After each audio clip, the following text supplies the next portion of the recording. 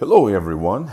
This is a great day in the village to talk about victory and the smell of victory. There's a scripture in Hebrews chapter 13 that really blesses me as it compares the days of old to the new, what God is doing in the lives of his people, according to the apostle Paul. Hebrews 13:3 says, "By him, therefore, let us offer the sacrifice of praise to God continually. That is, the fruit of our lips, giving thanks to his name." Looking at Psalms 22, verse 3, it says, "But thou art holy, O Lord, thou that inhabitest the praises of Israel." During the Old Testament, we understand that God used animal sacrifice from the days of Adam and male and female sin.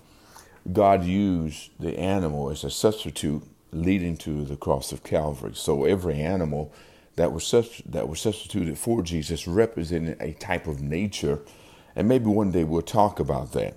But today I just want to speak to you about the power in your worship and the victory that comes in your worship. Because worship, like anything else, has an odor in the spirit realm as well as the natural realm. We understand odors. Odors, it can be a fragrance that is pleasing or a fragrance that is not pleasing. As we walk through life, their odors are just constant in our lives. There are odors that we take, essential oils to relax us, and sometimes odors will make us tense. There are odors that awaken our sense of excitement, smelling certain foods or the smell of popcorn or something makes us feel like, oh, a great time. Or the sense of dread can come over us with certain odors. Skunks will use odors to protect himself against his predators. So odors, the fragrance, has a definite effect and a purpose in our lives. So what we know is, according to the word, there is an odor to our worship in the spiritual realm. If you would notice in Leviticus chapter 26 and verse 31, you will see that God promised not to smell the odor, the sweet odor from his people when they made their sacrifice, because at this time they had sinned. So what God does is not smell the sacrifice that we make when we are not pleasing in our attitude toward him. This is why it's so important that so many times when we just come in and we've not done right by the Lord, but we come to church and we do our thing, if you will, clap, worship, and wondering why nothing has happened. God is not going to be satisfied with just your coming to church. There is a price to be paid with our walk with God. So he promised them in Leviticus 26 and 31, "I will not smell your sweet odor when you come to make a sacrifice." We see also in the Song of Solomon, chapter 2, verse 13, that the bride knew the season of her betrothal, her time of marriage, her time of coming away with her bridegroom by the blooming of the figs and the grapes. So the smell of the spring awakened the excitement of the bride to know that her bridegroom is coming to take her away. We also see in Amos chapter 5 and verse 21 that there's a straight, real powerful indication here that the children of God, when they gather to worship, that there's a smell that goes into the nostrils of Almighty God. So what we see is that our sense of smell, the fragrances that we give in our worship, means something special to God. As we read in 2 Chronicles chapter 7, it was important to know that King Solomon made a sacrifice unto the Lord when he was dedicating the temple.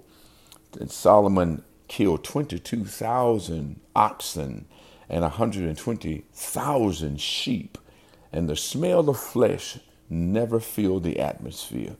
God is truly showing us that our worship can change everything, and that when we are guilty of something, coming in, repenting, and worshiping him, giving him our weaknesses, our thoughts, that not just the acts of sin, but the thoughts. He wants to take those as well. So what we see in the opening text that I read in your hearing was Hebrews chapter 13, verse 15, that God is saying, by him, therefore, let us offer the sacrifice of praise to God continually. So now our lips, the fruit of our lips, is the sacrifice that God wants from us. So that word sacrifice means that we're going to surrender, give up something, forego something, forfeit something, let go of something. That's important to know, that when we are offering all that we have to Christ, then we are letting go. There's a sacrifice. Today's economy, and we're kind of people, the kind of people who like for things to be given to us without any attachments to it. I want to be married. I want to get a job. I want this vehicle. I want this home. I want, but I don't want it to be a sacrifice. It's sort of like the difference between the chicken laying an egg and the pig giving bacon or ham. And the difference is the chicken makes a donation, but the pig gives a total sacrifice. I hope that's not offensive to anybody, but I'm trying to show you the difference between making a donation to God and a total sacrifice. We have to recognize that it is a sacrifice for us to walk and to become the Christians that we are called to be. And that's what God wants out of us. There is so much here in this lesson, but I want to spend this time to let you know that your worship is what's going to cause God to do special things for us. There are lots of lessons throughout the Word of God that we see over and over again that exemplifies, showing us, demonstrating to us the importance of offering our praise to the Lord. And this is important because the enemy will get our praise if we don't give it to God. If we're not willing to look at how good he's been to us. The other day, I felt it was important for me to take some time and start thanking God, begin to thank him for where I lived and the trees that I could see, the grass that I could touch, and just the simple things that I had been taking for granted. I started giving God praise for it. And you know what happened? My level of gratitude began to change. When you start to worship God for the small things, you'll see that he'll give you a little bounce in your step, put a new smile on your face, a fresh gratitude for him, nothing like it. Remember, the only thing that evil needs to triumph is for good men to do nothing. Take care of yourself.